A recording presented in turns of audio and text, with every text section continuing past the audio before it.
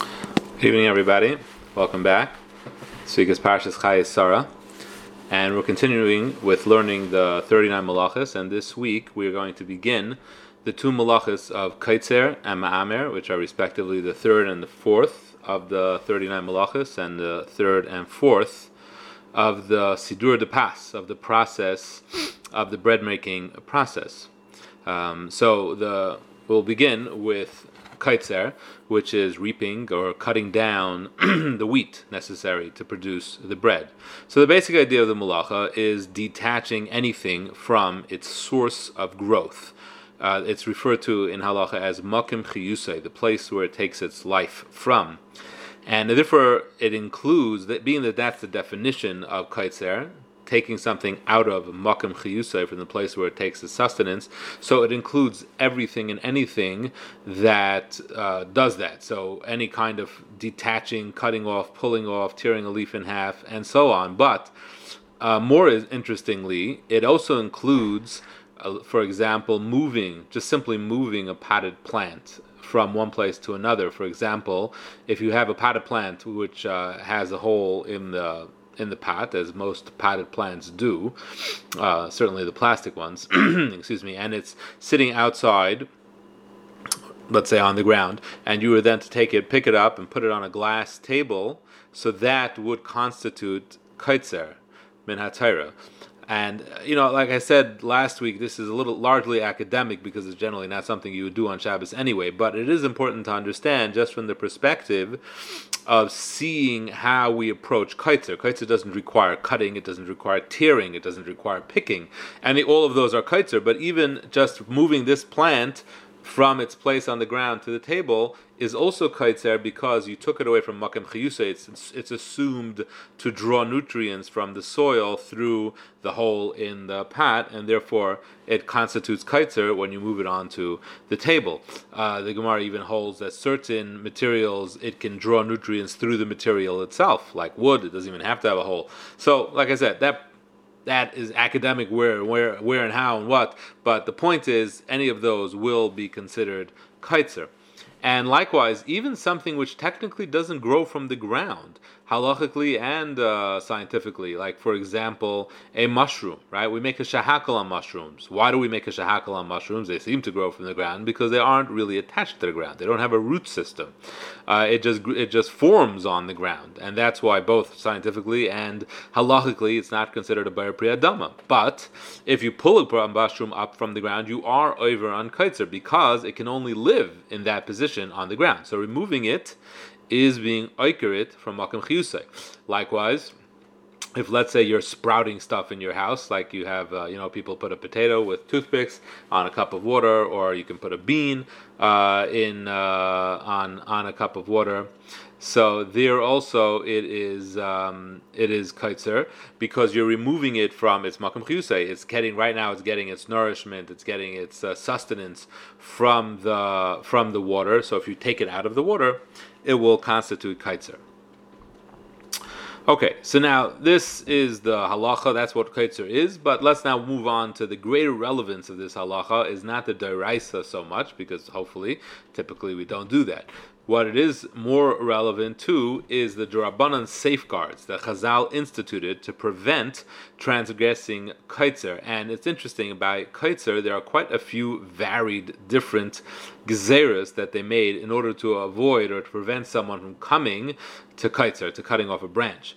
So I think we can group them into 5 kinds of prohibitions. Number 1 would be actually moving a tree or a plant, so shaking a tree or touching plants. Number 2 would be climbing a tree and leaning on a tree, or placing an object on a tree, or removing an object from a tree. All those go under using a tree, right? So using a tree in any shape or form. Climbing, leaning, putting something on or taking something off. So that's number 2. Number 3 would be smelling fruits, like smelling the aroma of a fruit while it's still connected.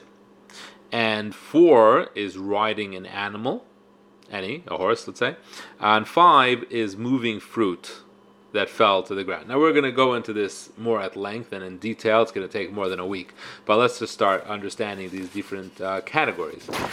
So collectively, the first two, which is shaking or touching plants, and then the category of climbing a tree, using a tree in any way, they fall under the category of mishtamish be'ilan. Okay, so that was one of the gezeres that Chazal said, don't use a tree. If you use a tree in any shape or form, we're worried you're going to break off a branch, number one. And that's kaitzer. So the other one is riding a horse. Now riding a horse is a different kind of gezerah. It's a gezerah that you may break off a branch to assist you in the riding process, because you're going to want to you need something to goad the horse with, like a whip, so you'll break off a branch in order to do that. So that's like a very different kind of gezerah. It's not using the tree, it's just by riding a horse you may come to do that. And likewise, smelling fruits that are attached, you may come to forget and pick the fruit. Also a different kind of gezerah. So each one of these three are gezerahs because of kaitzer. One is don't use a tree, the other is don't ride a horse, and the third is smelling attached fruits. And then we'll talk also about what fruit fall to the ground, picking them up, that too. Now, let's move on to talking about the isser of actually utilizing a tree. So the isser of using a tree is important to understand how far Chazal went with this. They went quite far in this isser. So it's asur regardless of whether the tree moves or not. And we'll see it's even if you aren't even actually touching the tree at all. Right? So if the action is considered making use of the tree, mishtamish bilan, then it's prohibited. So therefore, obviously, shaking or moving a tree or a plant is going to be prohibited. So that's number one. Number two, climbing up a tree is prohibited, because although the tree may not move at all, right, you're climbing it up, it's a big heavy oak tree, it's not moving at all, you're utilizing the tree. Likewise, sitting on a tree or a tree branch is prohibited. You're using the tree, even if it doesn't shake, even if it doesn't move, even if you don't touch it. You're just sitting on it. It's still a problem. Now, there are some leniencies when it comes to that, and we'll talk about that in a second. And then the next level up, same isser, but the same level up, is using a tree by hanging something on it. You hang a jacket on a tree. You lean a chair against a tree in a way that that it would literally leaning on the tree. Those are using the tree. Again, you're not touching the tree, you're just touching your jacket and you're hanging it on. It's a problem. And even taking the jacket off, or if a ball gets stuck in a tree, taking the ball out of the tree is also called utilizing the tree. So all those fall under this category of utilizing the tree, and they're all therefore prohibited. And it's going to take a little bit, like I said, a little bit more detail to work this out, understand exactly how this applies, and Amir Hashem next week we'll talk more about this.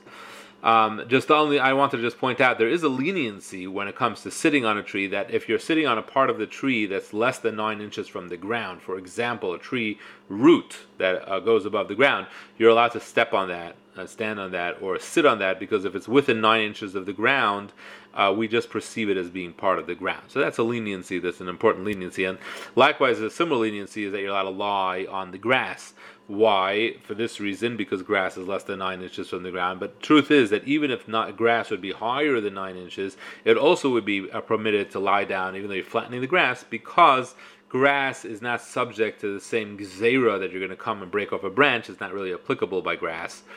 So therefore, they didn't make that whole gezerah by grass, so you could lie down even though the grass is cushioning you. So those are two leniencies when it comes to sitting and lying down. Number one, if it's less than 9 inches, it's considered the ground, and grass and those kind of things aren't subject to that problem of sitting or lying down on it. And I want to just leave off with an important distinction. It's important to understand this in order to understand what the isser of mishtamish be'ilan is that it's nothing to do with muktzah. And it's very different than muktzah. And let me explain how. Muktzah is a prohibition against moving certain items. And a tree would qualify. It would be muktzah. You're not allowed to move a tree. However, if it wouldn't move, you're permitted to touch muktzah. You're just not allowed to move muktzah. You can touch something without moving if it's muktzah. You can touch a car. It's muktzah, but you can touch it. As long as you don't move it, it's not a problem of muktzah. But using a tree, mishtamish be'ilan, doesn't make a difference if the tree moves or not. It's going to be asr. Another important difference is, muktzah is only prohibited if you move it with your hands. If you move it with another part of your body, you kick it, you push it with your body, that's permitted. By moving with a tree, there's no such leniency. You can't do it with any part. You can't sit on it, right? So there's no heter to use any part of your body with the tree, because it's a different isser. It's not muktzah, it's an isser because of a mulacha. Another difference.